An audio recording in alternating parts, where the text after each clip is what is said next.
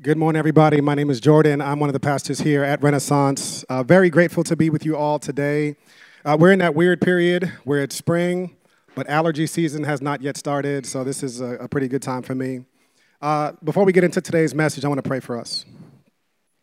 So God, our Father, I pray that you would meet us here. Lord, we happen to be in a public school, Lord, with so many different things that may or may not be swirling through our minds. Father, I pray that we'd be able to give you our focus and our attention. And Lord, I pray that something that I say in my words today would be helpful and would meet your people exactly where they are. We ask this in Jesus' name we pray. Amen and amen. So I have a couple of fears in life. I think one of the first fears that I have is that somehow, some way, somebody will find the pictures of me on my junior prom when I had these. I was wearing Durangos. I don't know if anybody remembered those Durangos. It was not a good look, not a good outfit. That's one big fear, and that it would circulate throughout social media. The second fear I have is a lot more real and actually a lot more dangerous. It's that I would be a hypocrite. Now, this is a really big fear that I have, not because of the modern definition of hypocrisy. I think when we hear about the word hypocrite in modern day terms, we think about somebody who says one thing and does another. Now, that's certainly possible for anybody, and I'm no exception to that. But the modern definition of hypocrite doesn't really encapsulate what I'm talking about. Now, when I think about hypocrite today, I think about someone who says one thing and does another. I was talking to a guy from my church a couple months ago, and he was like, he's a vegan. I was like, oh, that's what's up. You know what I'm saying? Praise God, get clean eating, all that good stuff. And then I saw him a couple weeks later, and he was eating chicken, and I was like, bro, what are you?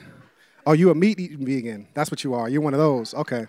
He was like, nah, on the weekends, I eat chicken. I was like, okay. So you're a weekday vegan. That's what it makes sense. Totally makes sense. When I say hypocrite, I'm not talking about somebody who says one thing and does another. Actually, the New Testament word and usage of the word for hypocrite meant like an actor. So in ancient Greece, they had these people who wore masks, and their theater was a little different than our theater. Most of the time, it was wordless, and there would be people with these masks that had an expression on it. And when Jesus was talking to some of the religious leaders of his day, he would look at them and say, you know who y'all remind me of? Actors. You're like the stage actors who have this perpetual performance. They're people in theater that had this particular facial expression from their masks, but you don't really know who they are. But you always see them in a performance. That who they are on the outside is not flowing from who they truly are on the inside.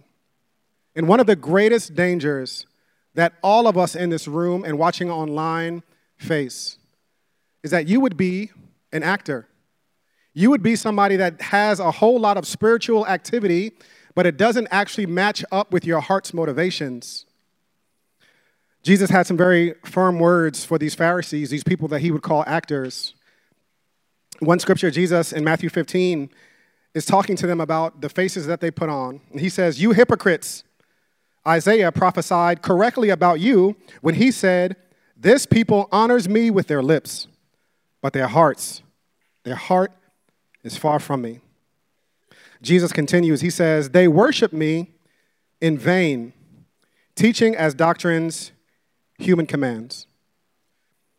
Can you think of a worse thing that could be said about your life?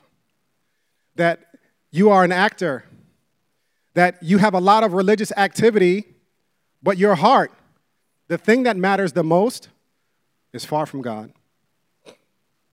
Now, Jesus says something very interesting in verse 9 of this scripture. He says, they worship me in vain. And that addition to the scripture is something that's really profound and important, because when you do something in vain, it means no matter how much of it you do, it is of no benefit at all. When I was in seminary, I took a preaching class, and I got a C, which explains a lot about my life. And I didn't get a C for the reason that maybe I did. I don't know. The reason that I got a C, at least in my own mind, was because I didn't turn in these preaching journals. So in the syllabus, which I didn't read, the professor said, you have to turn in every single Friday a journal entry. It could just be a couple of paragraphs, but you have to turn in a journal entry about how these scriptures are speaking to you. And part of your final grade is based on your journals. So, being the genius that I am, I didn't read the syllabus. And towards the end of the semester, I was talking to a classmate. He was like, yeah, man, I did pretty well in the final, in the paper, and I'm, really happy with my journal grades. And I was like, oh, your journal grades, he's been grading those. So I emailed the professor, tried to be all deep, like, hey, professor, just checking in. First of all, how are you doing? Because not enough, it's, what I'm saying, I want to check in on you to see how you're doing. Secondly, hey, these journals are pretty late, but don't worry, I'm going to have all of them in on Friday. And I'll never forget the email exchange I had with the professor. He said, Jordan, do not turn in those preaching journals because they're late. They were due weeks and weeks and weeks ago. And if you spend all week writing more preaching journals, your labor will be in vain. I won't even grade them. This is what Jesus is saying means when he says they worship me in vain. That the intensity, the duration, the passion, all of the effort required to worship God, all of the religious garb, all of the time they spent reading and debating the Torah, all of this is in vain. It adds absolutely nothing. So it follows logically that Jesus is very concerned with our hearts. Not just your doing, but your being. Who are you really? What are you from the inside out? So it follows logically that Jesus, when he taught this sermon series, the Sermon on the Mount, on the Beatitudes, that Jesus would include something about the heart. Jesus was constantly talking about our hearts and how vital they are to shape and form our relationship with God, and how everything we do really does flow from it. So for the last couple of months before Easter, we were doing a sermon series called the Beatitudes. And the Beatitudes are a series of statements by Jesus on something called the Sermon on the Mount, where Jesus taught what does a blessed life look like. Now, when you hear that word blessed, oftentimes we have an understanding of what we think that means. So I think I'm blessed when my kids sleep through the night. I feel blessed when the seamless delivery gets there on time. I feel blessed every time the direct deposit hits. Now, yeah, some of y'all are like, yeah, I definitely feel blessed. That's when that hit home, like, yeah. It's not fun being broke, y'all. I mean, if you've ever been broke before, it is not fun. So a lot of times we have understandings of what we think blessed means. We normally equate blessedness with having a quality of life that we have deemed appropriate and vital and necessary. So we think it's blessed to have an Instagram life. Now, there is nothing wrong with enjoying life. And in all of the things I talk about, I never want people to feel like self-loathing, that God wants you to be miserable and just, no. I think that God is a good father and he loves you and he wants you to enjoy the things that he gives us. But Jesus does radically define and redefine what does it mean to be blessed. And here's the beatitude for today. Jesus says this is what it means for you to be blessed. Blessed are the pure in heart, for they will see God. You are blessed if you have a pure heart, because we will see God. Now, all throughout Scripture, there's a lot of references to the heart. And essentially, the heart is what you are. Your heart is who you are in the secrecy of your thoughts and feelings when nobody is around but God to see it. And who you are from the invisible root matters to God probably more than even what you do. What you do matters. Why you do it matters even more. And if our hearts are not right, nothing else we do matters. There's one scripture in 1 Samuel 16:7 where the author says, humans do not see what the Lord sees, for humans see what is visible, but the Lord sees the heart. Humans see your attendance, your habits, your disciplines, your actions, your activity, but God sees beneath that to your heart. Going further, your heart is not just what's invisible, but it's also the thing that's most important about you, and it's shaping everything that you do. So Jesus says this in Matthew 15, 18 and 19, Jesus says, "But what comes out of the mouth comes from the heart, and this defiles a person.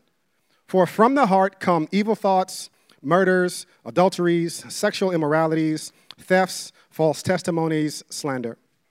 The list can go pretty long. What Jesus is basically saying is, the reason you act the way you do is because of your heart. Let me be very helpful for people in relationships. It's not them. Every time I get a chance to counsel couples, they come in with a list. The list of what the other person is doing that have caused them to act the way that they are acting. And we believe this lie that if this other person were to change, we would magically improve our behavior as well, and everything would improve.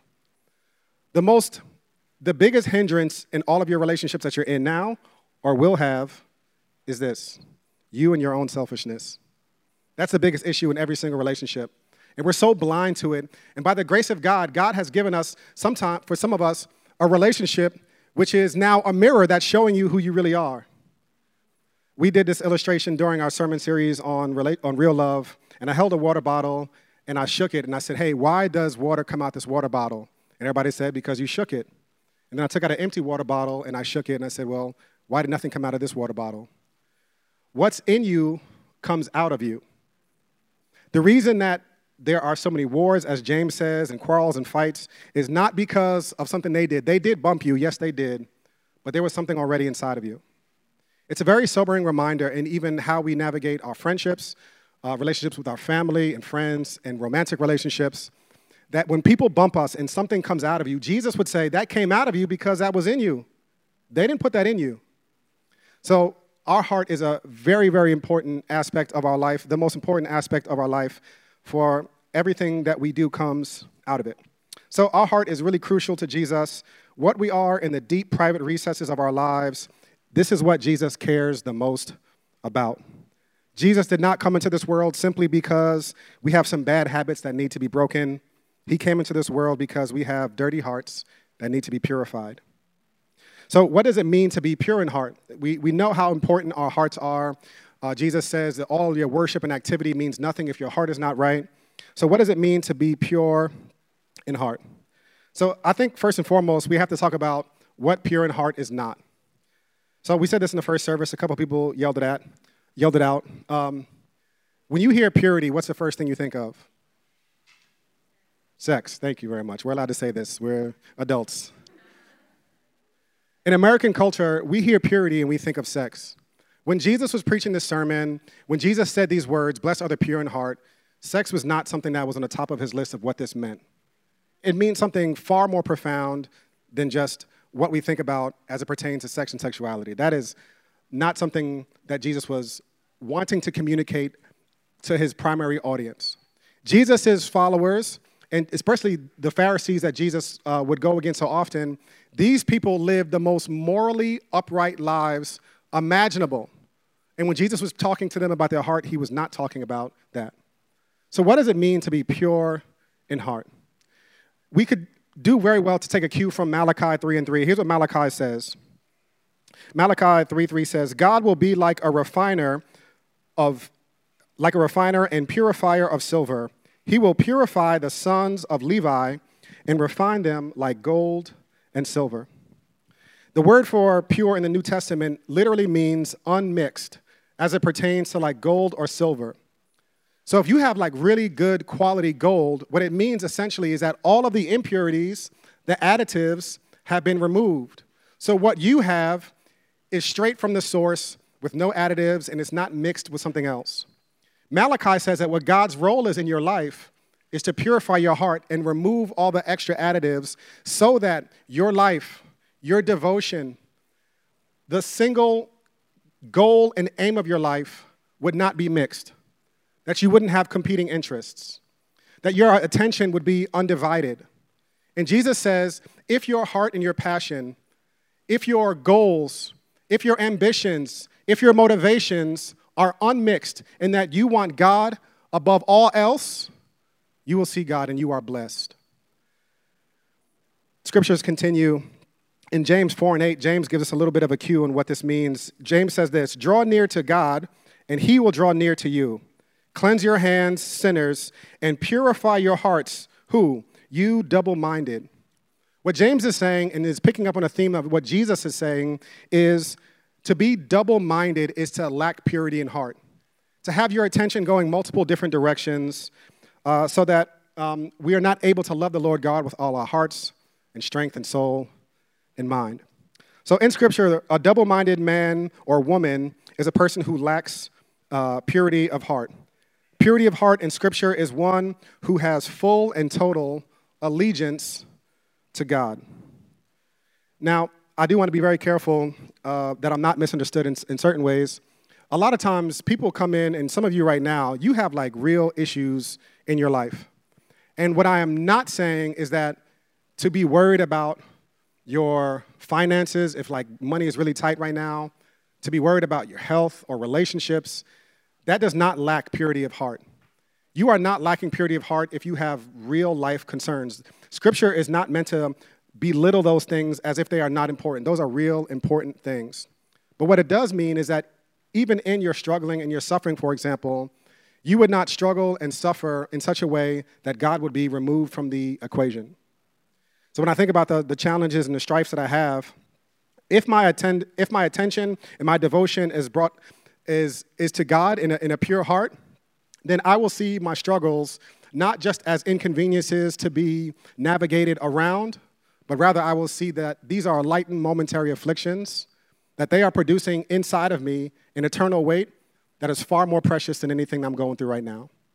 I will see all of my trials, though they may be real and serious, as opportunities to draw closer to God. That God is working with me to hopefully alleviate the pain, but also God has not left, and these are situations that are refining us so that we're not suffering by ourselves or suffering in vain. And I don't want people to hear me dismiss the real challenges and struggles that people have. But to be pure in heart, that your attention and your focus will be on God. That you are unmixed in your ambitions. So, what is this going to do for you tomorrow morning? We have a lot of people from a lot of different professions at Renaissance. And if you're a teacher or an educator, how are you pure in heart while teaching your kids? What does it mean to live out your faith as a teacher? Pastor Brandon talks about this a lot. To live out your faith at work is not carrying around tracts trying to Jesus juke people into conversations about faith. That's not what it's about. What would it look like if, I know you have progress reports, I know you have deadlines, I know you have score testing and reading things that you have to, that the kids have to measure up to, but instead of all of the metrics, what if you saw yourself as a steward of God's people in front of you? And that God has gifted you the opportunity to steward this place in their lives. And that God wants to use you. And in all of your working and all of your dealing with test scores and all these different things, what if you saw yourself as God's agent in the lives of people? This is what it means to be pure in heart, to have a single devotion. Yes, you want your kids to do well on their test scores. Yes, you want them to be elevated in grade and reading level. All of these things are good and wonderful. But to be pure in heart adds this dimension that your ambition is unmixed. Your assignment is clear. You know why you are here. You are here to steward the responsibility that God himself has given you. This is why biblical authors would say, whatever you do, do it all in the name of the Lord Jesus Christ. So in one way, it impacts the way that we work. But another way, it actually does change the way that you interact with people. So I said this in the first service, that my name is Jordan Rice, and I am a recovering people pleaser. Ever since I was young, I can remember all the times that I've gone out of my way to be a people pleaser so that people would speak well of me, so that I can be invited into things. And to be a people pleaser is not a good recipe for a pastor. I can tell you that right now. I remember early on in Renaissance, in the life of our church, just going through a bunch of different scenarios. And I reached out to one of my friends, and I hit him up. He was a pastor friend. He had been pastoring for a little bit longer than I have. And I said, yo, bro, we have all of these things. I feel like I'm a fireman. I'm constantly putting out fires. And I sat down with him, and I was like, man, I just need, like, clarity on how to, like, navigate some of these issues. And he stopped me almost mid-sentence to say, Jordan, honestly, like, I could give you a better ways to talk about these things, but I actually think that you just need to learn how to live with other people not being pleased with you. And I was like, bro, you wasted my time. I did not come here to hear that. I came here for advice. You could have texted me that. But the Apostle Paul says it like this in Galatians 1:10. He says it more sternly. He says, for am I now seeking the approval of people or of God? Or am I trying to please people? And here's what he says. If I were still trying to please people, I would not be a servant of Christ. Now, here's what I found to be true. It is impossible for you to live for God's well done when you're still living for the good opinion of other people. It's impossible for you to simultaneously live to hear God say to you, well done, my good and faithful servant, if you're still living for the good opinion of other people. And to be pure in heart in this means living with God's opinion of you as the most important thing. Think about this past week in your life. How have you lived in such a way that God's opinion of you and how you were living was the most important thing? Not of how you would be perceived, not of how you're coming across, not of how this would advance you, but what does God say about who I am and how I am? And to allow that to be the ultimate thing that functionally shapes us. And this is what Jesus is talking about, what it means to be pure in heart. Jesus continues and he says, blessed are the pure in heart, for they will see God. Now, what does it mean to see God? I think it means a couple of things. The first thing I think it means is it means admitted into God's presence. If you call your doctor's office to see your doctor, you're not asking for the doctor's office to send a picture of what your doctor looks like. You're asking to be admitted into the doctor's presence, to be seen by them. So on one hand, Jesus is telling you this, that the route to being in God's presence is not about emotion, it's about devotion. So think about how we even sing songs about God's presence. Some of you woke up this morning coming to the church to hopefully be made aware of God's presence. And we think that if I want to experience God, if I want to see God, if I want to be in God's presence, then I need to be in a building, I need to experience worship and really good singing and the drums and the bass hitting me in my chest. And this is how I'm going to experience God. I think that our emotions are important, and that matters for sure. I think our worship services are meant to tune our hearts to God, our Father. However, the route to seeing God, in Jesus' words, is not through your emotions, it's through your devotion. It's in the singularness of your focus and your attention and your motivation. And if you live like that, Jesus says, you will experience God. You will see him. You'll be admitted by God based on the blood of Christ into his presence. And that can happen on the subway. That doesn't need to happen on a Sunday morning. This is a 24/7, 365 approach to what it means to be a Christian, to live for him. So number one, to see God means to be admitted into his presence, and we get there through our singularness of focus. Now, what's the biggest gift you can give to someone? Your attention, your undivided attention. Somebody said money. That's money. Listen, that's hilarious. The biggest gift you can ever give to someone is your undivided attention. I've been doing a lot of work with emotional health and all these different things in my life and in my relationships.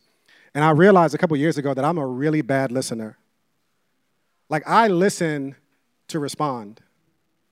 I listen, I say, I'm going to let her finish. Go ahead, keep going. All right. Are you done? And I don't cut people off. I thought I was being a good listener because I wasn't cutting people off, and I was letting them finish. And I realized how painful and how difficult it was to just listen to someone without feeling any need to respond, to counter what they were saying, to add to what they were saying. And I feel like I've been a bad friend for the last 40 years of my life leading up to this because I didn't feel like I was actually listening to people. I was listening with my intention at heart. So whatever words, whatever things they shared with me, I didn't treat it in the way that they were meant to be treated. If you want to bless every relationship you are in right now, friendship, at work, with parents, kids, whatever, make it your intention to listen to them, to give them your undivided attention. The times I've done this, people have thanked me so much, and times people have done this for me. It's been a powerful thing for someone to just listen to me. Think about how much more powerful it would be if you made up your mind to give God your undivided attention, that you would allow God to speak without worrying about what he wants you to do, that you would allow God, through his scripture, to just have some time to speak to you, and that you would just listen. You would just take those words to heart. You would chew on them over and over and over again. David says in Psalm that blessed is the one who meditates on God's word. Meditation from that perspective that David was talking about in the Psalms was like a cow who chews over grass over and over and over and over again. So I'm not talking about reading the entire book of the Bible in one sitting or anything like that, but what does it look like to give God our attention to his words? That is the blessed life that Jesus is talking about. That's going to allow us to see God in real profound ways. So how do we do this in our life to catch glimpses of God's glory? Number one, first and foremost, this happens through the Holy Spirit making our hearts alive. There is no formula that we can run or do to make our hearts pure on our own.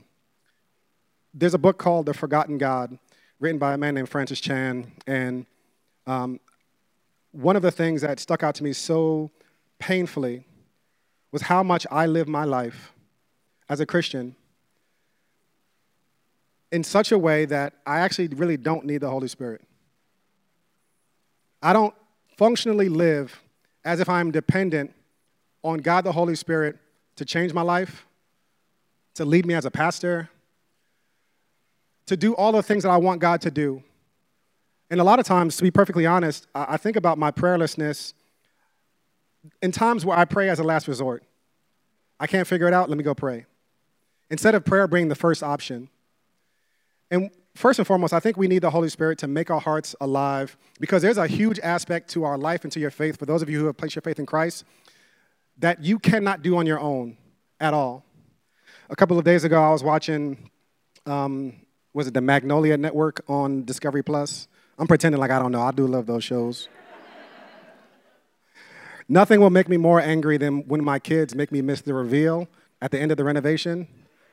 I'm like, I waited 45 minutes. I'm going to see this kitchen. Listen, go to the bathroom by yourself. I have to see this kitchen. And one of the shows that they have on the Magnolia Network is this urban farming show. It's a Caribbean woman, a Jamaican lady in Atlanta who's an urban farmer.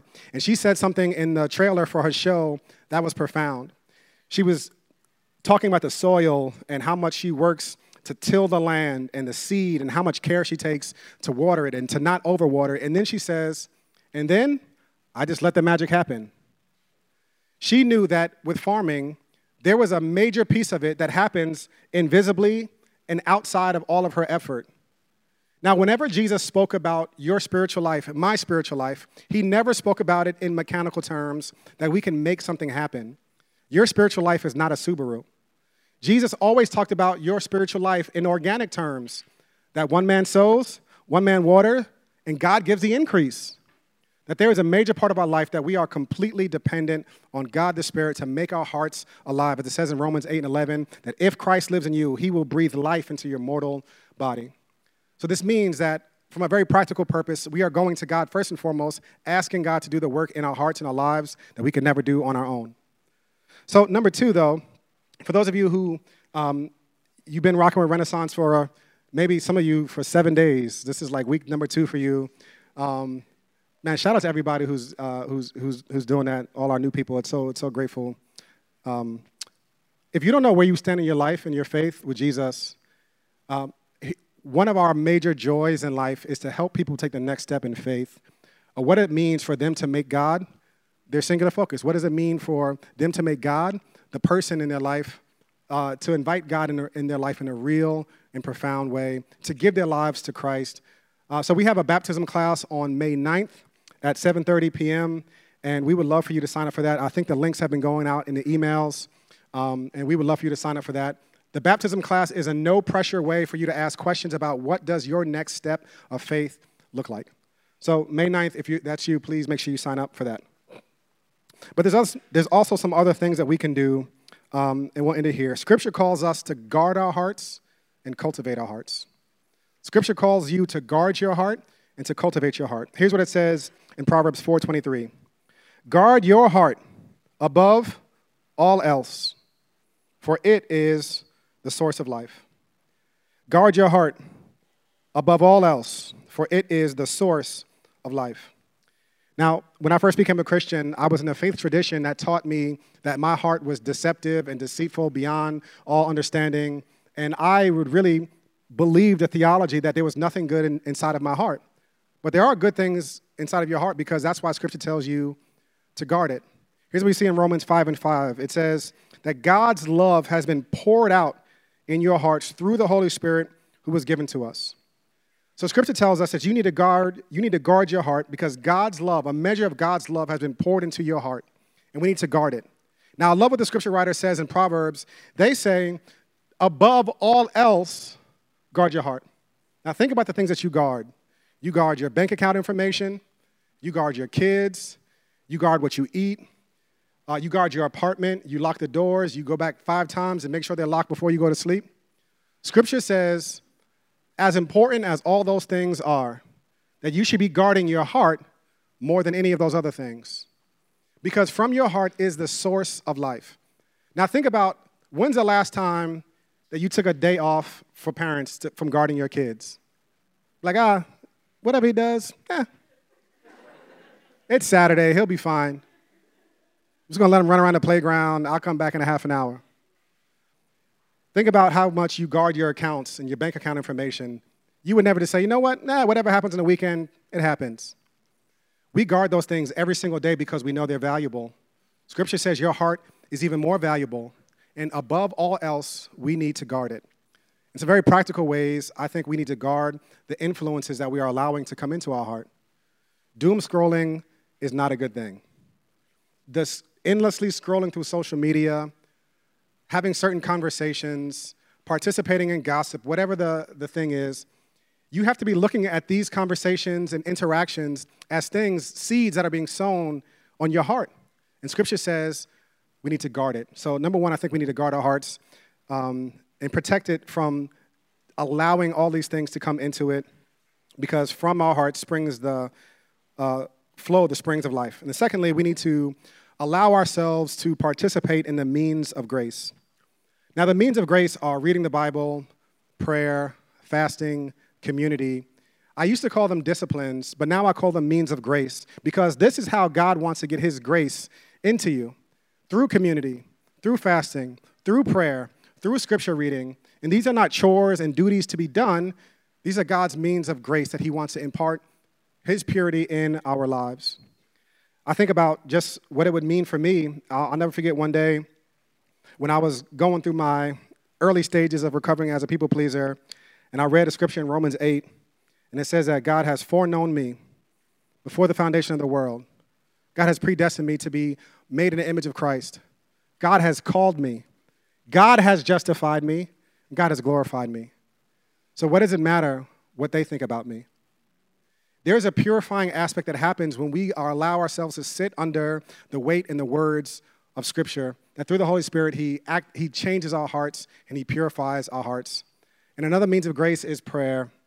In the Lord's Prayer that Jesus taught his disciples on how to pray, there's a line in there about forgiveness where Jesus teaches his disciples, he teaches those who would follow him that this is how you should pray, and every single day to come before God and say, God, forgive us of our sins. Now, in Scripture, repentance is not something that's reserved for really dangerous and really scary things.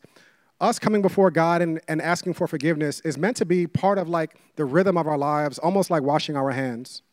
There's a scripture in 1 John 1:9 that I've referred to a lot. It says this, that God is faithful and just, that if we forgive our sins, if we confess our sins, if we confess our sins to God, God will forgive our sins and cleanse us from all unrighteousness.